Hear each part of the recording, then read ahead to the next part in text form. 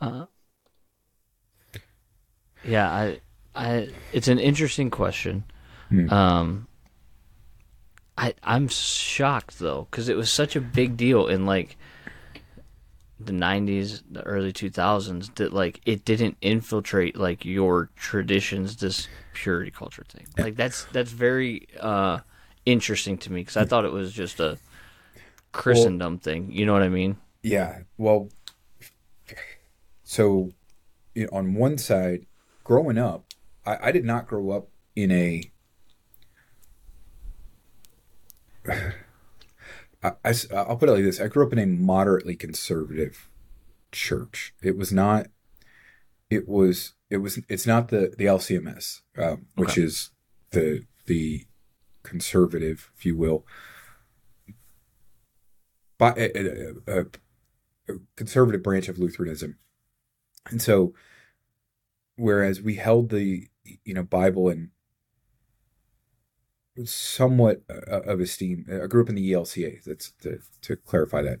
Um, the talking about sex was never a really a big thing. It was, in fact, the conversation that I had with my pastor at the time. He's like, "Well, we'll talk about those things, but that's usually left to the household," which I mean isn't bad, but it's also the Bible speaks about this, so it should come up in sermons. It should come up, Correct. in teaching. And but yeah, but where and in listening to or thinking, reflecting on that question and the things that you described, I do remember in high school, um, I was part of FCA, Fellowship of Oh yeah. Christian Athletes, Mm-hmm. and that was one thing, and I thought it was so strange because I'd never heard anything like this before, but they made you sign they kind of presented this thing of like you're not gonna have sex till you're married, and then they made you sign a little card and like you were supposed to keep that card, and I just like I walked around for several days with that card going, what does this mean? Because it's like, you know do I want to commit to this or not? And it was part of that, again, comes from not really having the Sure. biblical understanding and expectation of it Sure. from, and then also it wrestling because it was high school, and Yeah. it was like you know what I was afraid of wasn't so much that I thought waiting until marriage was a bad idea or anything like that, but I thought, what if I fail? I Yes. signed my name to this card and I fail. Correct. What Correct. happens And then? yeah, if you can't tell, we're talking about the purity culture and that has existed in churches and burnt a lot of people. And I think Yeah.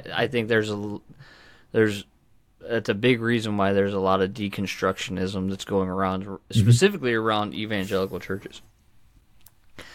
But a lot of it, I think, has to do, and maybe this is the foundation that we can lay, is the fact that sex is such a taboo word.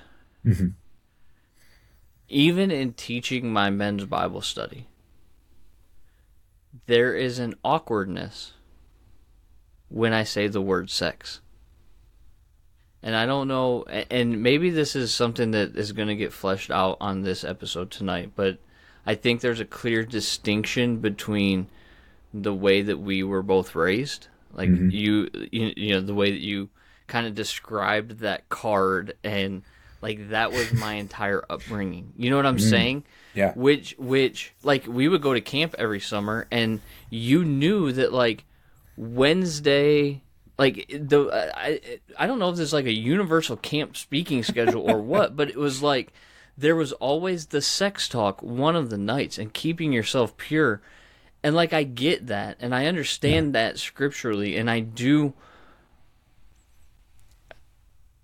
think it's necessarily wrong, but maybe the way that it was gone about Yeah. was incorrect, because all it did was, like you said, it placed pressure on teenagers whose hormones are raging and literally they are thinking about sex constantly, and Yeah. you're telling them don't, and we Right. naturally have a rebellious spirit within Yeah. us, and when you're told not to do something, that thing becomes almost precious in a way to you in order to Yeah. obtain, right? There's a quote somewhere that Well, I Oh, mean, that that's Mark. Tolkien. Well, no, it's Mark Twain, and it's at the beginning of Ken Burns' Prohibition documentary. He says the prohibition of any one thing makes it that much more precious, Yeah. or something to that effect, right? Yeah, yeah.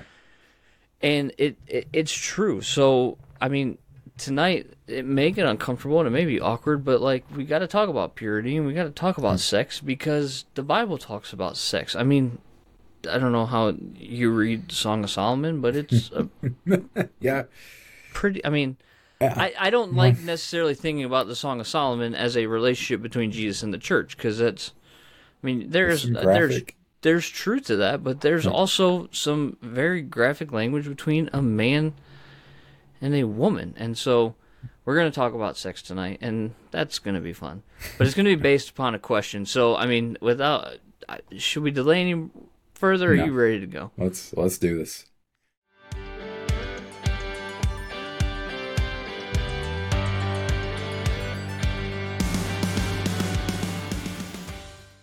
Hey everybody, welcome back to the Two Chaps Pod. We have another episode tonight, kind of like the one that you listened to on the defense and entering the military as Christians. This one is a deep one and a heavy one that's going to create, I'm sure, some hopefully conversation, not necessarily division.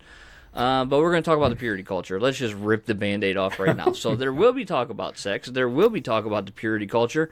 And it's based upon a question that we received a while ago on Uncultured Dad. Coleman and I both write for Uncultured Dad, so make sure you check out that website for a bunch of Christian blogs and resources. But this question is very important because, I mean, even as chaplains, we have soldiers that are dealing with these types of things as well. So if sex makes you uncomfortable, sorry, but that's what we're talking about tonight. Here's the question. I just want to throw it out there. Let's rip the Band-Aid off because as you know, you growing up in the Lutheran tradition, you kind of revealed to me this really wasn't something that you dealt with. And I feel like it was something that I was inundated with consistently throughout my upbringing. So here's the question. It says, what is purity? As parents who grew up during the height of purity culture, what does purity mean? Is it more than just not having sex? What's the influence of modesty? And how does this look different teaching our boys and teaching our girls? So the difference between teaching our boys and girls about purity and modesty and all of those different things. Growing up in the Lutheran tradition, this wasn't that big of a deal. So, Not that it's not a big deal, but it wasn't like harped upon. Yeah, no, not especially in and like I told you, you know, I grew up in a more progressive, liberal, if you want to use those words, Lutheran church. What is the ELCA today? Which, if you don't know what that is, you can go check it out, but just be careful, leery of what you would see. They're the ones with the Sparkle Creed. Let's just be honest. Yeah, They're the ones that have the Sparkle Creed. If you don't know what that is, I would advise not Googling it, but you could, and that is not who Coleman is, by the way. Correct.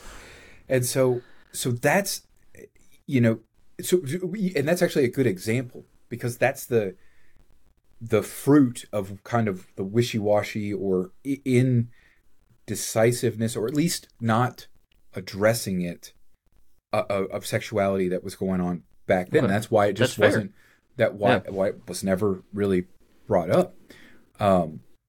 So yeah, when I growing up, this purity culture, I guess I did see it, but I was not inundated like you were. There were things that I was challenged on, and I was mentioned to you, you know, before we started with, and I don't remember the title for it, but it was this card, like a purity card of, you know, signing and saying I'm not going to have sex before marriage. And I do remember also because I dated a Baptist once. Good luck. Yeah, And Sorry, that was yeah, out of line. well, That was a very generalized good luck. and it was, we went to this like retreat camp. It wasn't a camp. It was just like an overnight I thing. can And it was, imagine exactly what happened at that too. and Was it with her church? yes. I can tell you And almost it's, exactly what happened. Was it during the winter or the summer? Was it a uh, skiing trip? no, no, A no, no, snowboarding no, trip? no. This was just like, it was just like an overnight at the. It was kind of like a lock-in, but it was Oh, more at the church. Okay. more. Yeah, yeah. So there wasn't But like it a was, service or anything. at the end of it there was. Oh, okay. Yeah. But Probably a yeah, ton it of was, emotional manipulation because that's what ruled yes. youth groups So, in Baptist churches during the height of this. So that's what it was, and that's Yep. the one thing that I do remember from this. Is it was Yeah. a True Love Waits thing, is what it was called. So you're slapping your head like that, like I don't know if it's like I'm PTSD inflicting flashbacks or what. Okay, But yeah, just continue because And I so, literally, as a high schooler, had a promise ring, a yeah, purity ring that said okay, "True Love Waits" on it. yeah.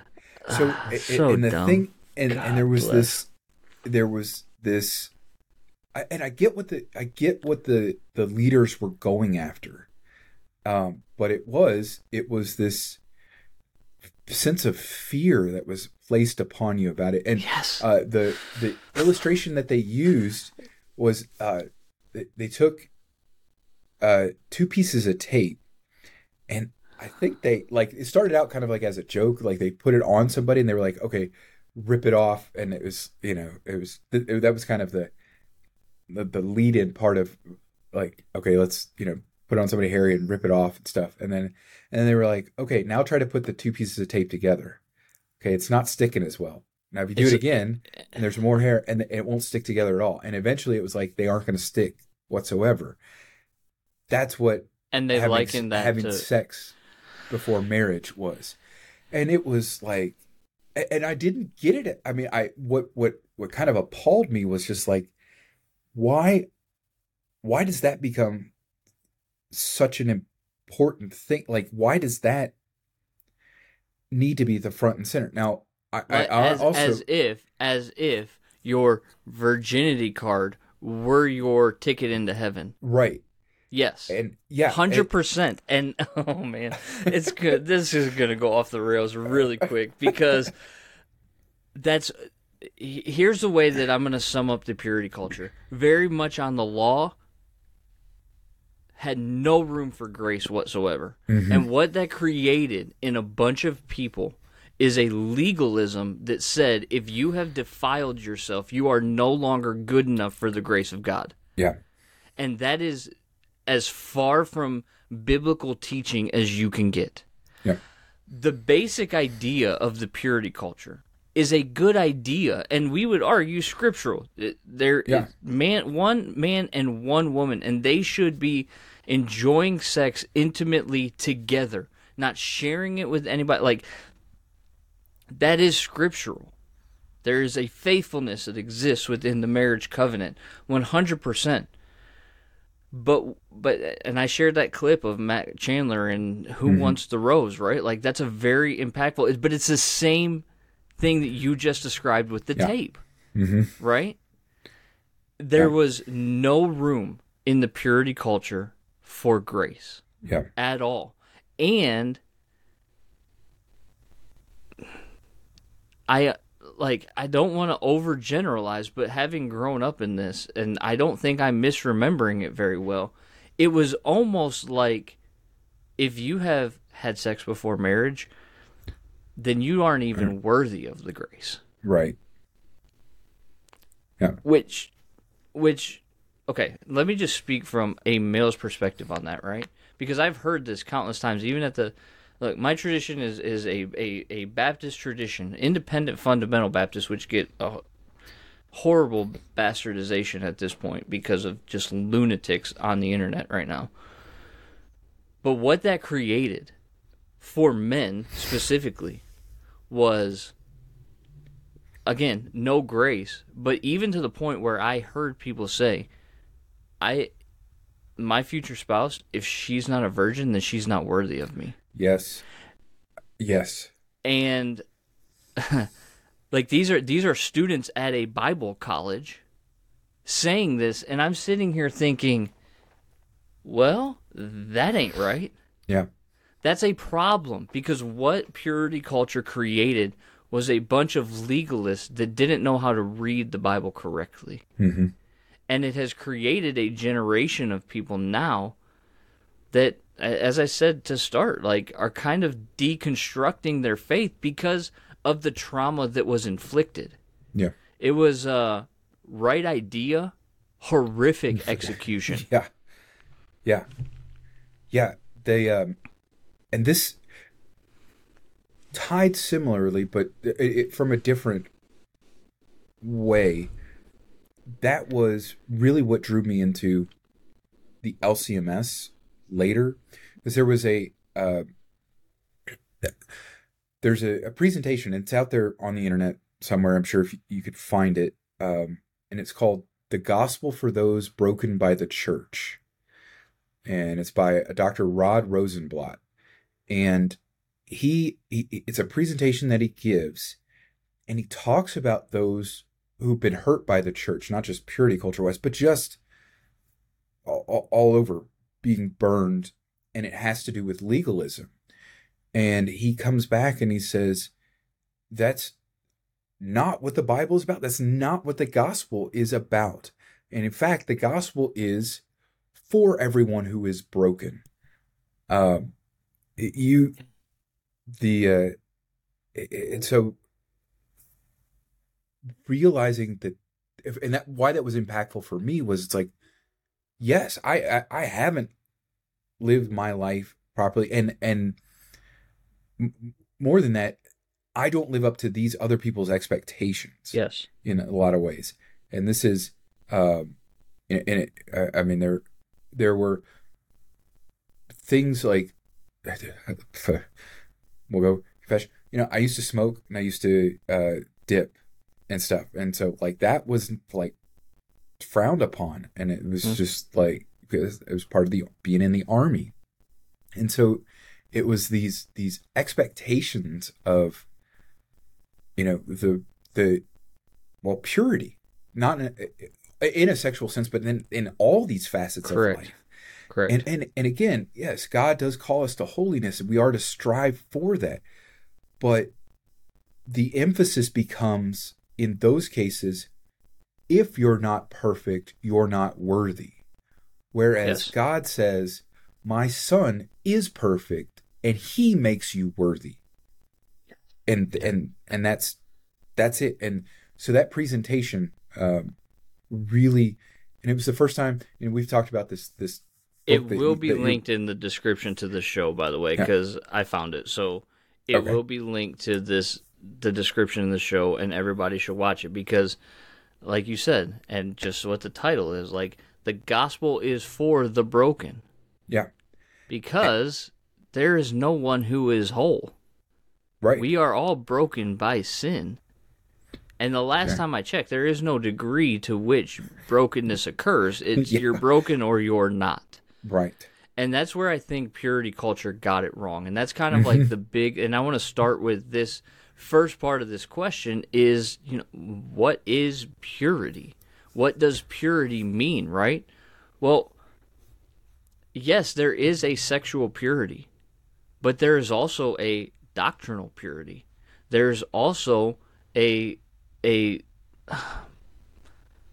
lack of, I don't even know which the proper way to say this, but like a lack of sin, right? Purity, right? It's the command to be holy because the Lord your God is holy. Mm-hmm. And where purity culture went wrong is we can white knuckle our way into purity. Mm-hmm. We can, in a sense, crucify passions to the point where we can make ourselves perfect. Yeah. And it missed the entirety of the gospel. Yeah. And if you think about the biblical witness, the gospels themselves, what Jesus is doing, with the Pharisees,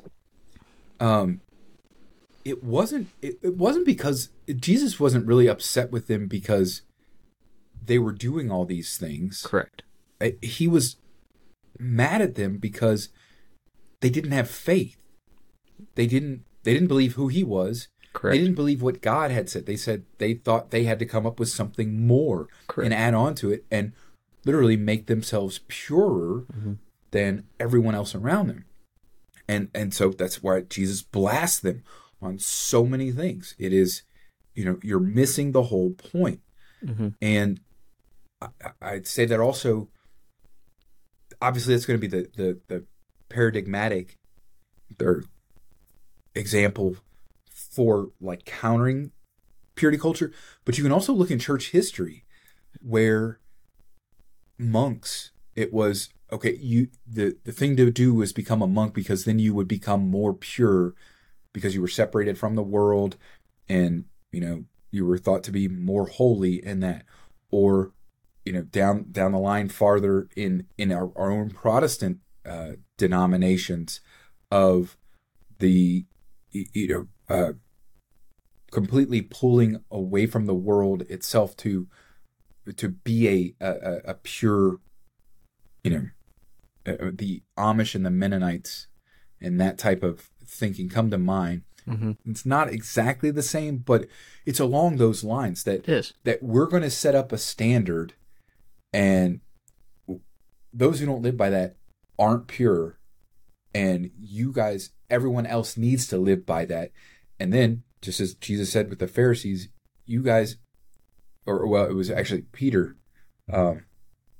who said that you guys have taught the law that you yourselves can't keep, or Paul who says that, and you're putting on these burdens, and you yourselves don't do it. But also, like, sticking in that vein of the Pharisees, also what it created, which is, I think, kind of like you were talking about, like that not LMCS, but the ECLA, like, and their indecisiveness leading to their essential, like, failure when it comes to sexuality. What purity culture also created is this Pharisaical whitewashed tombs that now are the generation that are supposed to be leading the church. Yeah. So you have these things that are adorned on the outside and look great, but yet are dead inside in a lot of ways. Because, and I'm going to reference again, and I'll put it in the description, but it's the idea of what Matt Chandler said in that Who Wants the Rose video, right? You've got this rose being passed around and it's damaged, and like, who wants the rose? It's broken. And this pastor saying, who would want this now? And like, the only answer biblically is that Jesus does want that rose. Yes. Like, quite literally, that is why he came into this world, to seek and to save those who are lost, to seek and to save those that are broken. And when it came to the purity culture, and like, to answer the question, purity is not just all about sex, but it is a dimension of it. There is this very real sense that we said, you cannot do this, you cannot do this, you cannot do this. And all that we did was quite literally become Pharisees. Yep. And that's what the purity culture was. We forgot about the story of Hosea, where God tells him to marry a prostitute, where she has one of his kids and then has two illegitimate children and then finds herself whoring herself out in the city, and God says, go to her and get your wife. He didn't say, oh, she's impure, you're gone and done. No, just as Israel has whored itself after other gods. Yes. I'm choosing to go and redeem them. Or the woman at the well who had 4 husbands and was living, or 6 husbands, and was living with a man 7. who was not her husband. Right. Jesus didn't say, oh, you're impure, I don't want that rose. Yeah. He said, no, I am the living water. Drink and you will never be thirsty again. Yeah. And like, what a missed opportunity. Yeah. And it damaged a lot of people. And like, I'm very much like shaking my legs beneath me right now. But growing up in that was not easy. Yeah. At all. And, like, thankfully, you necessarily didn't have to. You had some experiences with it. But, like, when I tell you that what you witnessed on that lock-in night or that FCA card that you swore you wouldn't have sex until you were married, it's like that was literally every summer camp. That was literally every winter retreat. That was literally, like, consistently, like, if you don't have sex before marriage, you get a Boy Scout pin that you can show to St. Peter at the gate. And he's going to be like, oh, you were a virgin till you were married. Congratulations. Welcome to heaven.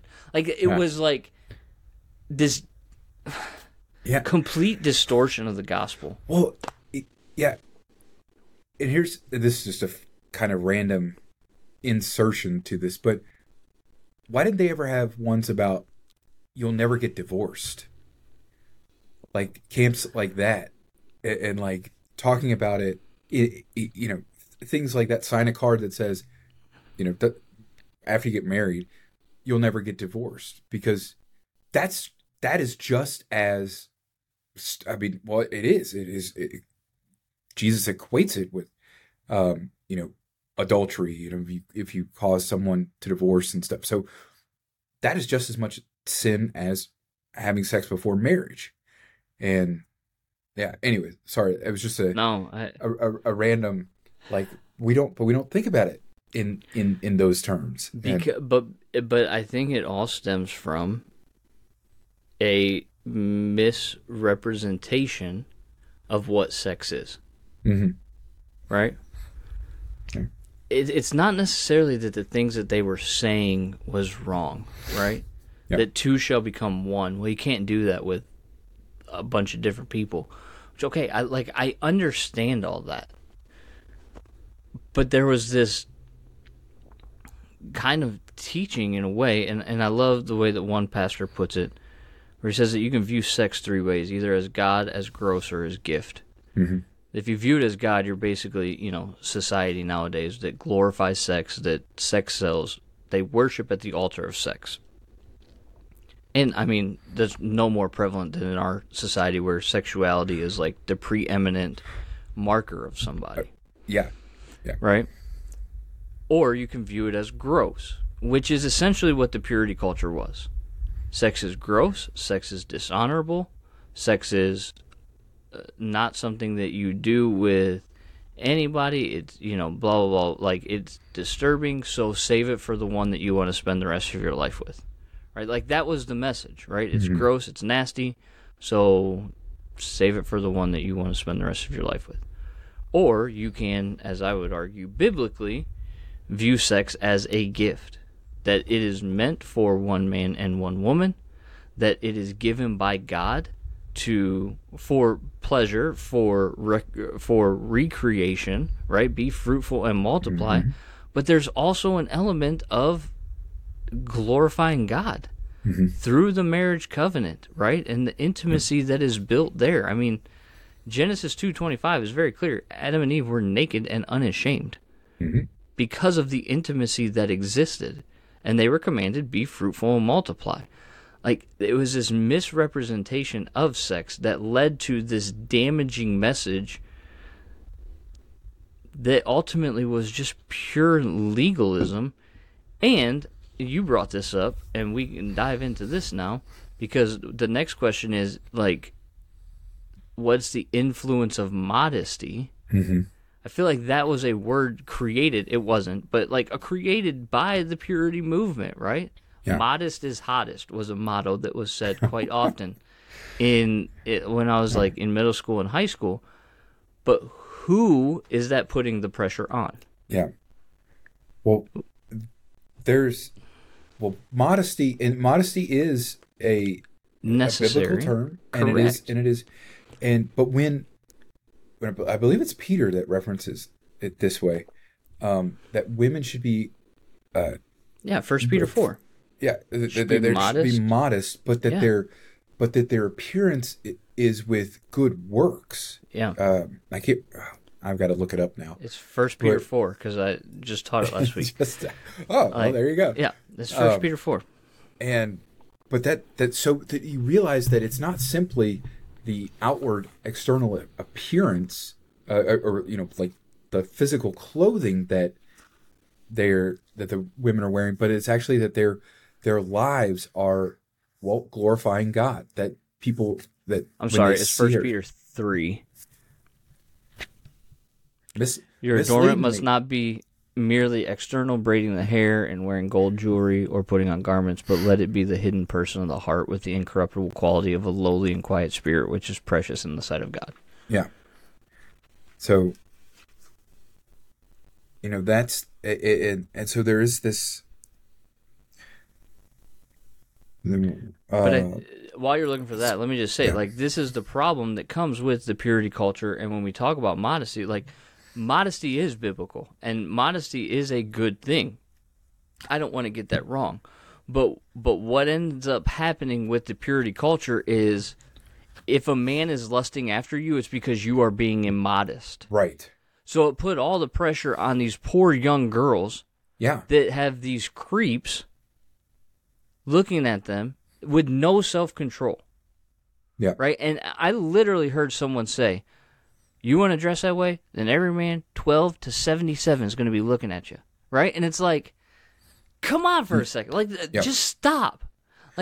For a minute, can we just relax and go, yeah, you should dress modestly because it is biblical to, be modest. But fellas, guess what? You're required as a fruit of the Spirit to have self-control. Mm-hmm. So control the eyes. Yeah. Lust is your problem. It's not her problem. Yeah. And, I don't see many churches with armless men and men without eyes. Correct. So, and I bring that up because that's what Jesus says. Yeah, if your eye causes you to stumble, pluck it out. Yeah. Because it's better to enter eternity with one eye than being able to see with both. Correct. Yeah, and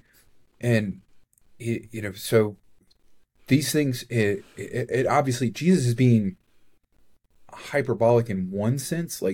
He doesn't really want you to tear your eye out or cut your arm off, but he does want you to realize how serious this sin is, and what it will ultimately do to you. Correct. If you do not bring it to him, and if you let it fester in you, it will destroy you. It will kill you. But that was not the focus. The focus was not the sin that you are committing, but they are the problem. Right, yeah. And it's which sounds very much like another story in the Bible at the very, maybe 3 pages into it. The woman you gave me. Exactly. Yeah. Exactly. It's God, it. Yeah.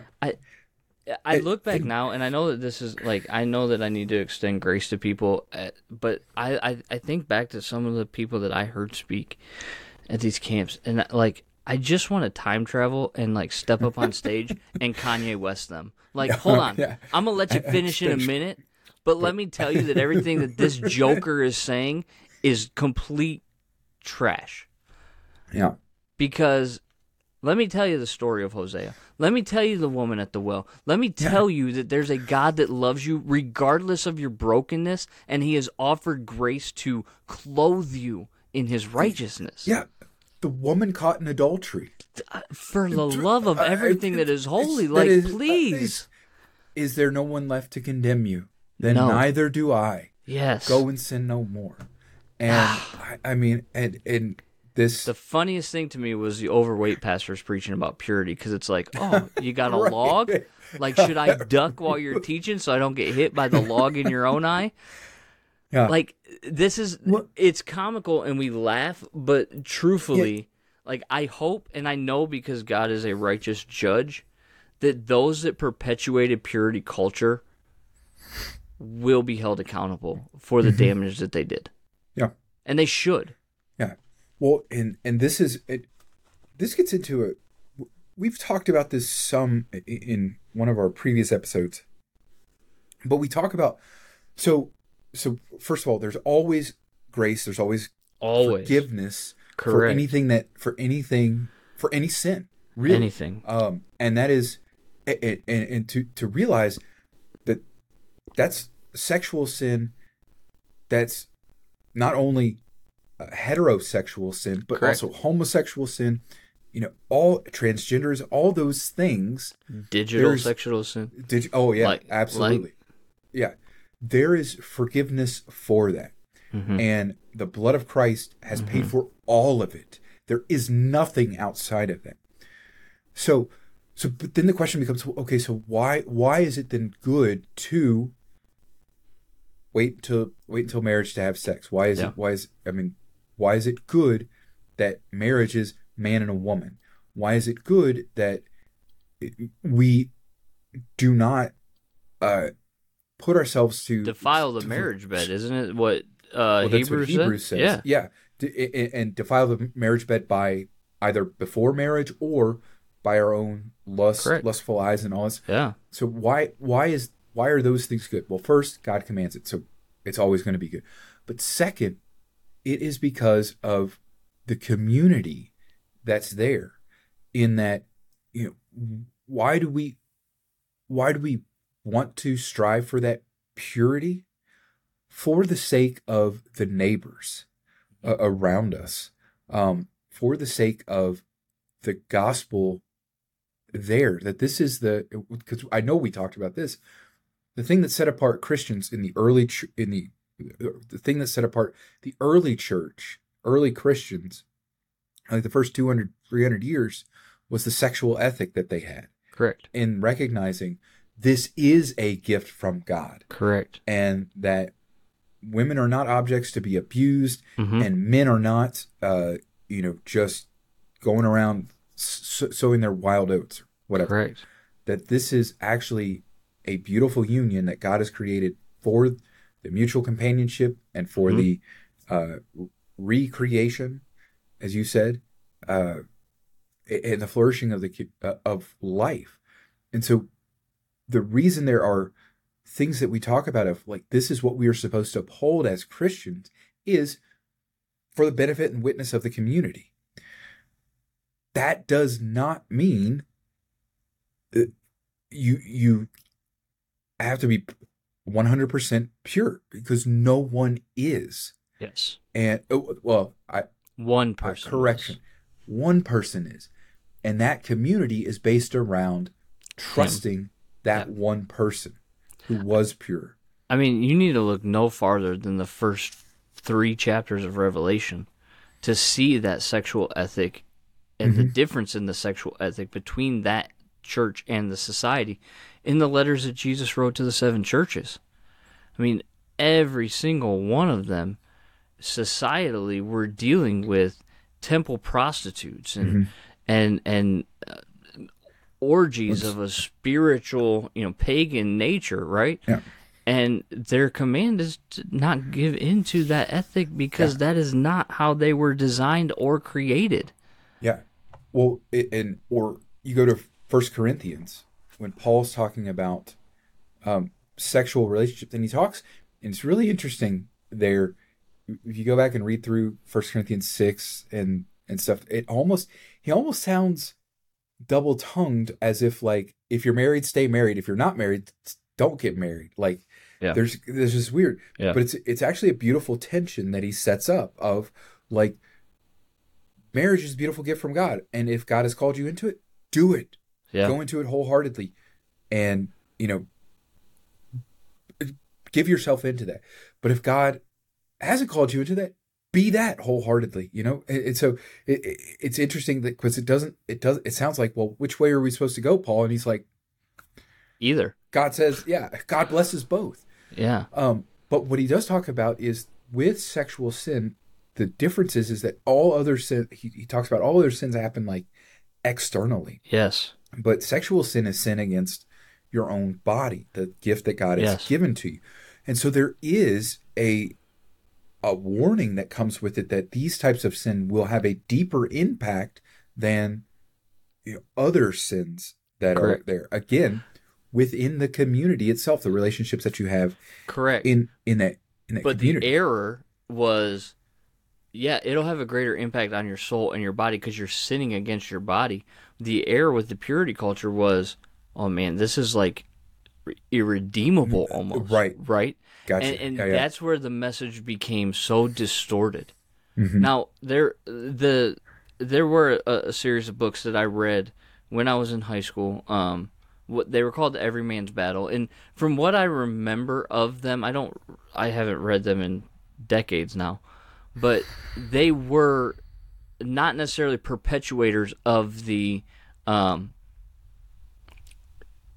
blaming the girls, no self control. Like they actually told men like keep yourself accountable, right? They talked about this idea of like reminding yourself to like bounce your eyes, right? Like if you see an attractive girl, you don't want to lust after her, like bounce your eyes. Like the practical advice, like that stuff was okay. But then you get into like the Josh Harris, who's now an avowed atheist. It's just a weird story, but he had like the I Kiss Dating Goodbye, published the book, and then is like married 6 weeks later. Like it was really weird.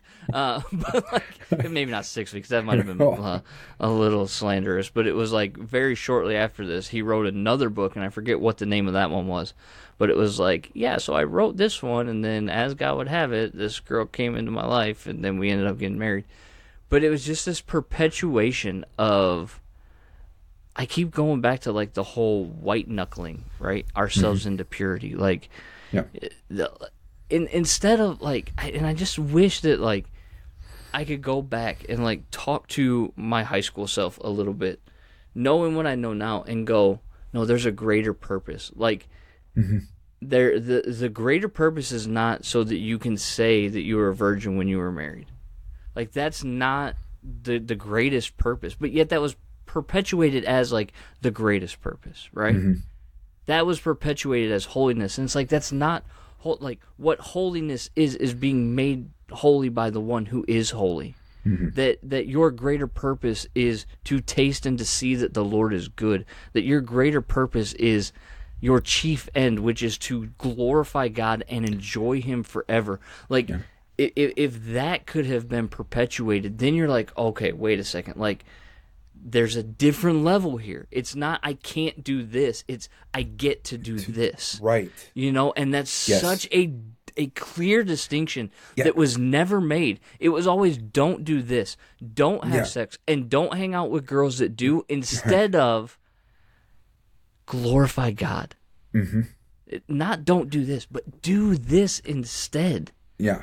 And that it's traumatic in a lot of ways. Like, I feel good where I'm at now. Like, I don't feel any type of remorse. It just fires me up because I'm like, I'm very much a protector of teaching the Word of God because I feel like that's what I'm obviously have been called to for my life.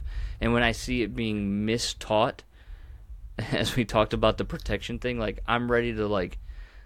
Paul and Peter stand toe-to-toe in Galatia, right? Like, I'm ready to be like, no. You're going to stop for a second, and we're going to talk about this because you're not going to mislead people anymore. It's not allowed. Yeah. I really like the way you put it earlier, and this is something, and I've been talking with Rachel about this more in a general sense. Sex as gift, but everything in life as gift. Yes. That until we get that understanding, and maybe if we talked about this a little with creator-creature relationship and stuff, and recognizing that all comes from God. And I mean, every good gift comes down from the Father of lights. Of course. And so from James. But when you start to see that all the things that are in creation, and that God gave us the responsibility to be good stewards of, and that God made for our enjoyment, food, the sky, the breeze, ocean waves. Yeah. Like all of it. Everything that's named in "Oh, how great thou art," There you go. Through the forest glades and field I wander, all those things, and then you go, this is all gift, and it's all wonderful. And then when you start to see marriage and sex as that, Yes. and you go that then I, it, if we teach, because I think that was part of the question, how do we teach our young boys and young girls Yeah, about like this? yeah. If we How does start it to look different teaching our young girls and our yeah, young guys? I I think there is a difference, but I'm going to piggyback on what you're saying. I think it starts foundationally the same with both of them. oh yeah, Which I think is where well, you're going. and that's it, is that this is a gift, that this is something God gave to humanity Yes. to be, well, really to be a participant in creation. Yeah. Because that's what comes from having sex. And to view it in that sense, and then to view it as at the proper time, God will give you a spouse. Yeah. And trust in him amidst whatever's going on. And then you don't have to, sex isn't gross and isn't, this, and sex isn't God. No. It is instead this gift, and This goes seeing back it that to way. what we said, right? Of stewarding the gifts that we've been given. Exactly. Like, we steward our sexuality because it's a gift, right? We steward our marriage because it's a gift. We steward our family because they are a gift. Like, everything, if it is given as a gift by a good God whose glory is to reign supreme, then we are to steward it. Yeah. And steward it well. Right. And to again realize with that, as it is gift, and as there's because stewarding implies that there's like somewhat of instruction to Correct. steward it. So that is where the law, God's plan, God's design, God's will is very good for that. Yes. What we were referring to earlier with the Pharisees and with whatever, that legalism is where the law gets misused on behalf of that. But God's law is always good. It's God's. He doesn't do anything bad. So realizing that that's a part of it in that stewardship, that this is actually for our good, that we do wait until we're married, but then when we are married, that this is the wonderful blessing you get to enjoy. And I'll throw this in here because this is not what I learned growing up. It was only later when I became the LCMS, the conservative Lutheran. Luther has the sixth commandment. We call it the sixth commandment. You shall not commit adultery. And this is how he explains it. And I think in this, he hits on the good things and aspirations of what the purity culture was going after. But I also think that he doesn't make it a, if you don't do this, you're going to hell kind of thing. Correct. I mean, this is just simply, and it's, you shall not commit adultery. What does this mean? We should fear and love God. So that's where it starts with, so that we lead a sexually pure and decent life in what we say and do, or a chaste and decent life is the, and husband and wife love and honor each other. So Luther knows how great of a gift this is, because he's including husband and wife love and honor each other. He's saying, like, that's a wonderful estate that God has created. But everything else that, like, in how we're carrying this out is fear and love God. So it is, God gave it to us as a gift. God gave us instructions for it. Our responsibility as Christians, as those who have been reconciled to God, who no longer have that are no, therefore, Romans 8, therefore there's now no condemnation for those who are in Christ, to realize that, okay, this is how God wants me to treat this sexually pure and decent life. And so, that's a very, at least in my mind and in my hearing, is a very different approach than what this purity culture was putting out. Yeah. I mean, I'm just like having all these like memories like kind of pour back into it, and it's Yeah. like I I hope we can do better. Yeah. You know what I'm saying? Like Yeah. there is there's such a need in this world for the gospel at large. Oh, yeah. Wait, I mean, okay. It's the greatest Let me need that put on is my in the world. captain. Let me put on my Captain Obvious Okay. costume. I understand that, right? But Right. what I'm saying is there such a great need for the gospel at large that we have done, I hope not irreparable damage Yeah. to the bride of Christ because of the message that we put out. You Yeah. talk about going to a lock-in where they put tape on somebody's arm and say, "Oh, this tape doesn't stick anymore." Guess what? Jesus produces new tape. Yeah. The old has passed away and Yeah. everything has become new. That should have been the message. Yeah. And what has happened is we have taken and not we, the purity culture at large, what it ultimately did was bastardize the gospel. Mm-hmm. And it created a lot of trauma. And I don't want to get on this like psychological trauma aspect, but there are people who were legitimately hurt by what went on in those situations. You talk about that lock-in, right? How many people hadn't been to a church before that night?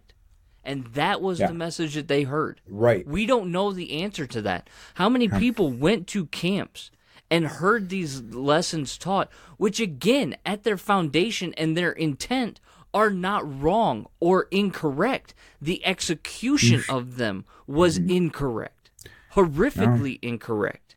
Yeah. And it like again, I'm trying to like breathe a little bit because it gets me so fired up. But I sit here and think, how much harder have we made the job of the church now to proclaim this gospel because of the legalism and pharisaical nature that we created so long ago? Mm-hmm. And it's almost to the point where that damage was done. Again, I don't think anything is irreparable because I believe in a God who is the maker of new things. Yeah. But we made the mountain steeper. Yeah. Because all we became was a church that is known more, and I'm speaking probably more from the Baptistic standpoint and the independent fundamental Baptists, which, again, lunatics on the internet, most of them. But what we did was create this, here's what we're against, not here's what we're for. Right. Which is, like, God bless. Like, to a certain extent, I'm sitting here thinking, like, how could anybody think that this was a good idea to go, don't do this, instead of, here's why you do this? Yes. Well, and this goes, and this is the book you've brought up a couple times that I've read through several times, Law and Gospel. Yeah. And fundamentally, everyone, well, this gets to the whole thought of religion itself. This is not in Law and Gospel, but this is a Lutheran dogmatician. So there are two types of religions in the world. There's a religion of grace and a religion of works. The religion of grace is obviously Christ, that grace alone, faith alone, Christ alone. But the religion of works is everything else. And the religion of works is our normal predisposition. Like that's the predisposition of every person. Because when they realize something is wrong, they think, I have to make up for it in some way. Correct. Or if I don't want bad things to happen, I just have to, do all these things correctly. And that's really what this purity culture sounds like, is as long as we keep everything on the straight and narrow and keep everything, spotless and whatever, then it will be good. Forgetting that is all that is doing is taking taking the gospel out of Christianity and making it a religion of works. But think about this, okay? And I'm not like, just think of how narrow-minded that message is. Because I don't know for a fact, but I would almost guarantee there were people who sat under that teaching. And I'm thinking specifically females. Again, getting into maybe a hypothetical situation, but I'm gonna go with it for a second because I want to flesh this out about the damage that is potentially done. Mm-hmm. A female high school student sits under that teaching, commits to this legalistic, I'm going to keep myself pure because I don't want to be a damaged rose, essentially, as opposed to I'm going to keep myself pure because be holy because God is holy. And she ends up meeting a man who also was taught under this culture, who now essentially, I'm trying to figure out how this goes, but like, he's ultimately not the man that was promised, right? Mm-hmm. The damage that is done in that sense is massive because you have, one, a guy who was not trained properly to be a man. Yep. That is now going to be in the position of leading and protecting a girl who was essentially looking for a knight in shining armor, which is kind of what the guys were promoted to be. Right. You need to wait for that night that, blah, blah, blah, blah, like, which again gets into the whole like submission and misogynistic aspect of whatever. I don't know. I'm losing I'm losing it because I'm like, I've got all these things bouncing around my head. Yeah. But at a certain point, like, there's damage that's done because of an unfulfilled promise of something that was never guaranteed to begin with. Right. And that is problematic. Yes. Because we focus so much on you have to keep yourself pure instead of saying, hey, here's what a godly woman looks like. And, oh, by the way, this is what you need to be if you want to be a man and you want to be a man of God. Yes. There's a very clear distinction, yet both of them deal with the idea of staying pure, not so that you can share this intimacy with your wife, but because the God who calls you to be holy is holy. Mm-hmm. And it is His glory that we are chasing. It is His glory that is our end. That should be... That has again. I know that like we can't relitigate the past in a lot of ways. We can't change the past. We can only seek to do better now, which is why. And I'm just going to throw it out there. Which is why Uncultured Dad exists. Which is why this podcast exists. Because, essentially, we are saying this will not persist any longer. Yeah, it can't. Yeah, and if you want to continue to persist, you will meet opposition. Yeah. And to tie that to, because we kind of touched on it, but it's how do we respond to that and how do we bring our children up to understand this well?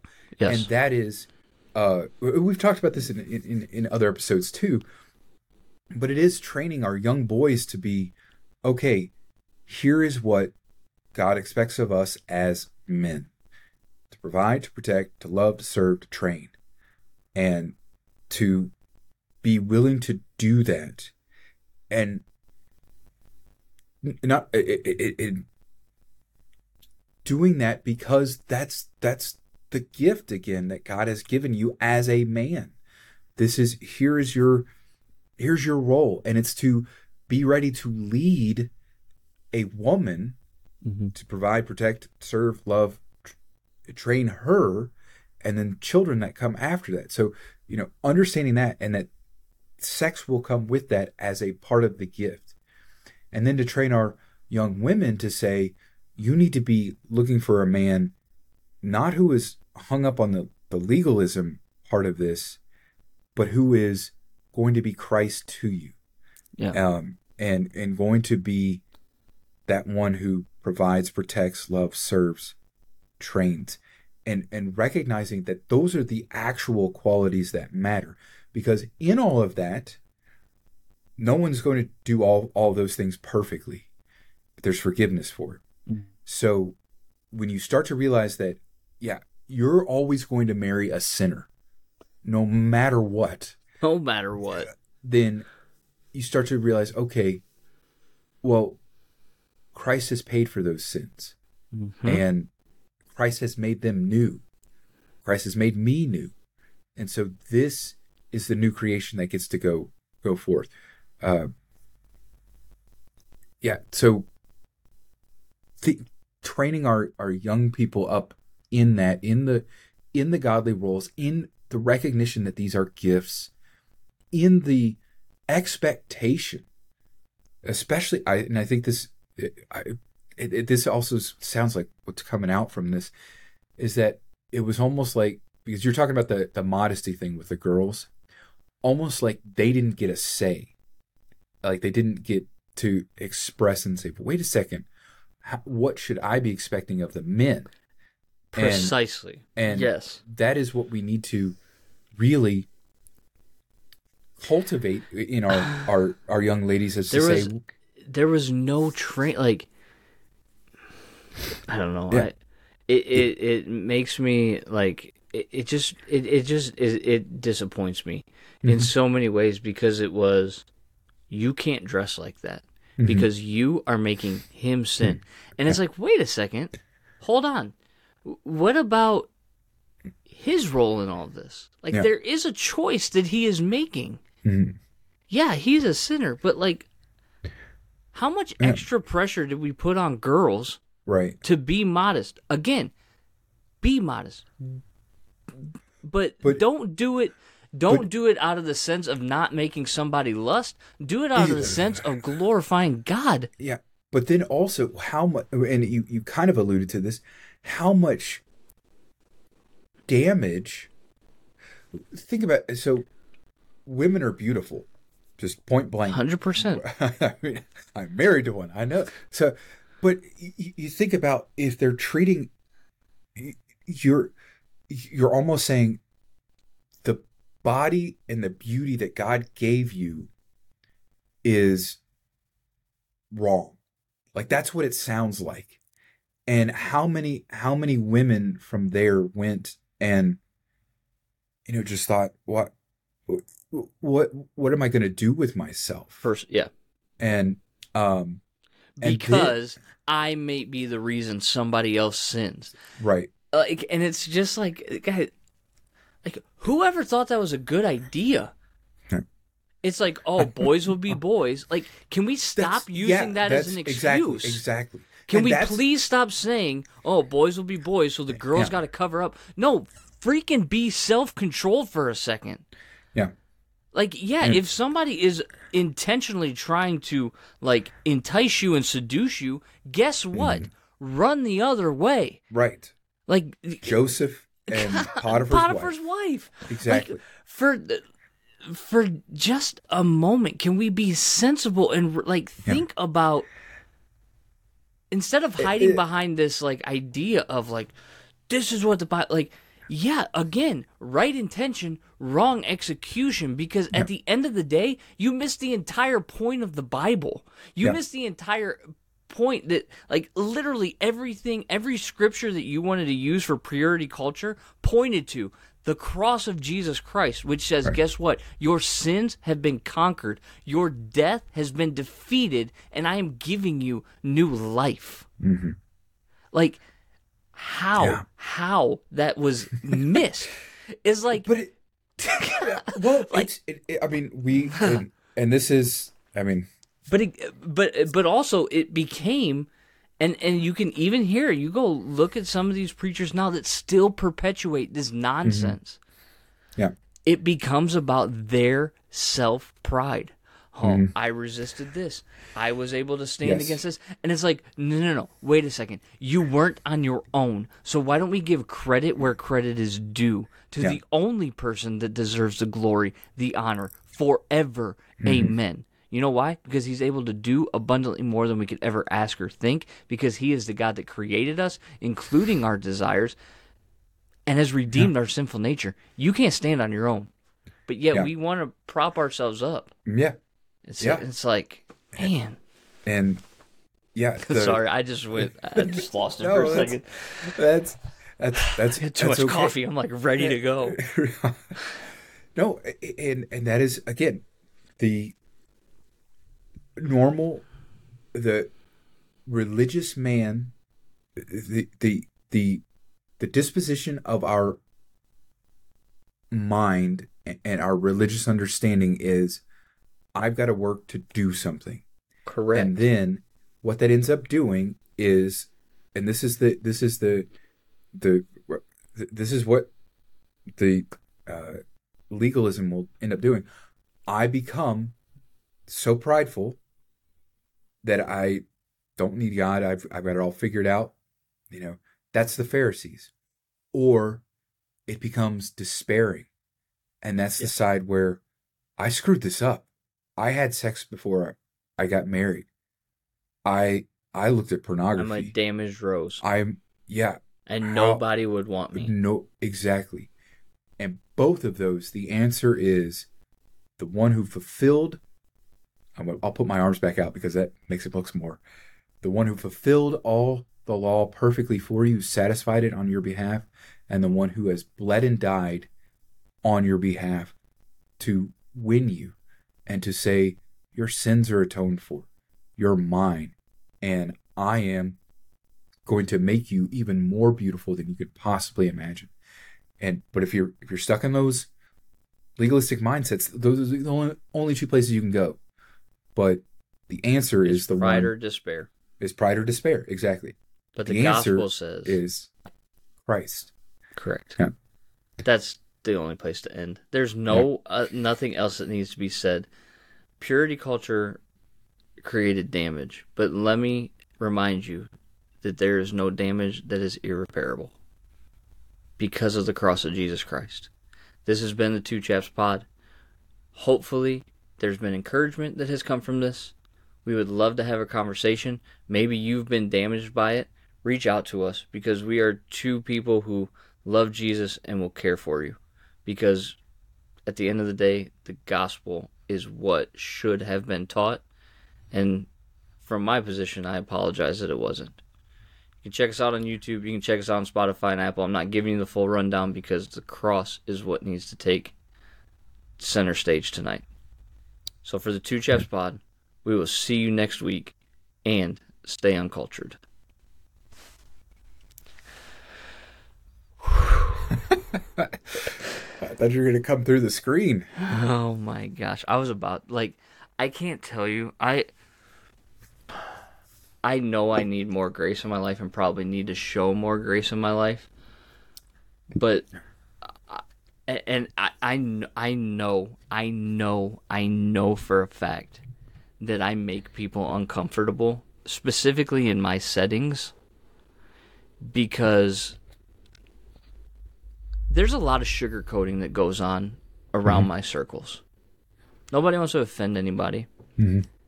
Even if they know they're wrong, they're like, oh, well, and I'm just like, you're kind of an idiot. Yeah. And maybe I don't use that language, but at the same time, I'm like, I don't know. This is just my style. You know me. You've heard me teach. Right. I'm not formal. I am not formal when I teach. And when I was teaching on biblical masculinity to our young adults at church, I use Gaston from Beauty and the Beast as a reference because of that song that he sings, which is just horrific masculinity. Right. And I literally said the phrase somebody needed to punch Gaston in the throat. And in my circles, that doesn't get said very often. Yeah. But I believe it, and I'm like, I want to be the guy that punches him in the throat. Because sometimes people just need to be punched in the face. Without the kid gloves on. And too often, I don't know why in churches we have essentially become so soft that we're I can't say anything that is offensive. Yeah. But legitimately, Peter and Paul squared off over an issue that they disagreed on. Yep. Martin Luther was very clear that marriage is a good thing, but there are rascals and knaves that inhabit marriage. Right. That's a punch in the face. Yeah. yeah, there needs to be grace extended, and I'm always willing to extend grace and forgiveness. But man, oh man, Yeah. I think about this topic, and I just can't help but be like, if I met some of those guys Hmm. nowadays, and we got into a discussion, I can't help but think that I would not be confrontational. Yeah. Like, Well, do you understand the damage that you created? yeah. Well, I mean, but the letter to the Galatians, Paul's letter to the Galatians. I mean, that's literally how he comes out. Is no kind opening remarks. You know, I thank God and remember some prayers of you or whatever. You foolish Galatians, who has bewitched you? And I mean, it's just flat, like running them through the ringer. And It's there like is you a said one time, and I'm going to cut you off because it and I have repeated this to my men. Every time we open the Word of God, it should be like a mirror that is convicting our soul. exactly, And exactly. yet we have forgotten that. We Yes. don't know how to deal with conviction anymore Yep. because we've become so soft and so afraid to offend. Like Yep. last week, and I'll let you finish your thought, but like last week we were talking about love the brotherhood, honor the king. Yep. And I legitimately was like, let's be honest, like, we're not really good at that Hmm. because we have political identities, and this is not a political discussion because I will not allow politics in my Bible study. It just is not. The Bible should inform our politics Yep. 100%. But where politics and the Bible do not line up, guess what wins every time? And if it doesn't win, you are wrong. Yep. And I told him, I said, you're supposed to honor the governor. You're supposed to honor the president, even if they are not the same party as you. Yeah. And some of the faces were like Yeah. unhappy. And I literally said, let me stop for a second and just say, whenever we open the Word of God, it should be like a mirror that convicts our soul. Hmm. And if you feel a twinge of anger or a gut feeling right now, that's the Holy Spirit convicting you. Yep. Don't Yep. don't shy away from that. Right. And that is, that whole book, Law and Gospel. Yeah. That's what Walther gets at, is that this is what the law of God does. Yes. And yeah, you're right. We have become Desensitized. desensitized, but Christianity has become about being nice Yeah. and being acceptable, and not even like the like acceptable, tolerant, like the liberal, Correct. progressive. But I'm saying like Non-offensive. yeah, we are so afraid we're going to lose members. We're so afraid that this is, everything's going to collapse, versus going, wait a second. God has given us his word. God has called us to faithfulness and to holiness. Mm-hmm. And if we're going to, you're saying not following God's word, not being upfront about what sin is, what has been instructed to us, you're going to ditch that to be nice To retain butts and seats. right. It's like, I really want to know how, the Christians in the Colosseum felt about that. Yeah, And, and I that's one of the reasons why I have appreciated Matt Chandler over the years. mm-hmm. Is because like I attended this church when I lived in Texas for a while, and then we had a little trouble plugging into community, just the way that they did community, so we went to a different church. But there were times he'd get up on Sunday morning and he would literally start the sermon, not with like "you foolish Galatians," but he would go, "This one's going to create space next week." Yeah. Yeah. And it was like, that's refreshing to hear because, like, at Yeah. the end of the day, how can you Well- preach about the promises of God yet fail to trust the promises of Yeah. God?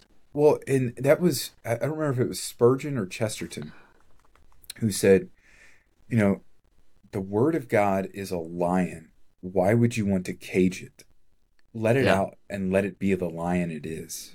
and That's a good quote. it's something it's Such a something good along quote, that. man. But it's like but that's what it is. When we try to be nice, when we try to not be offensive, we're caging the lion, and versus just saying. Because the other thing is that, and you would admit to this, I think it's Spurgeon, but I'm listening.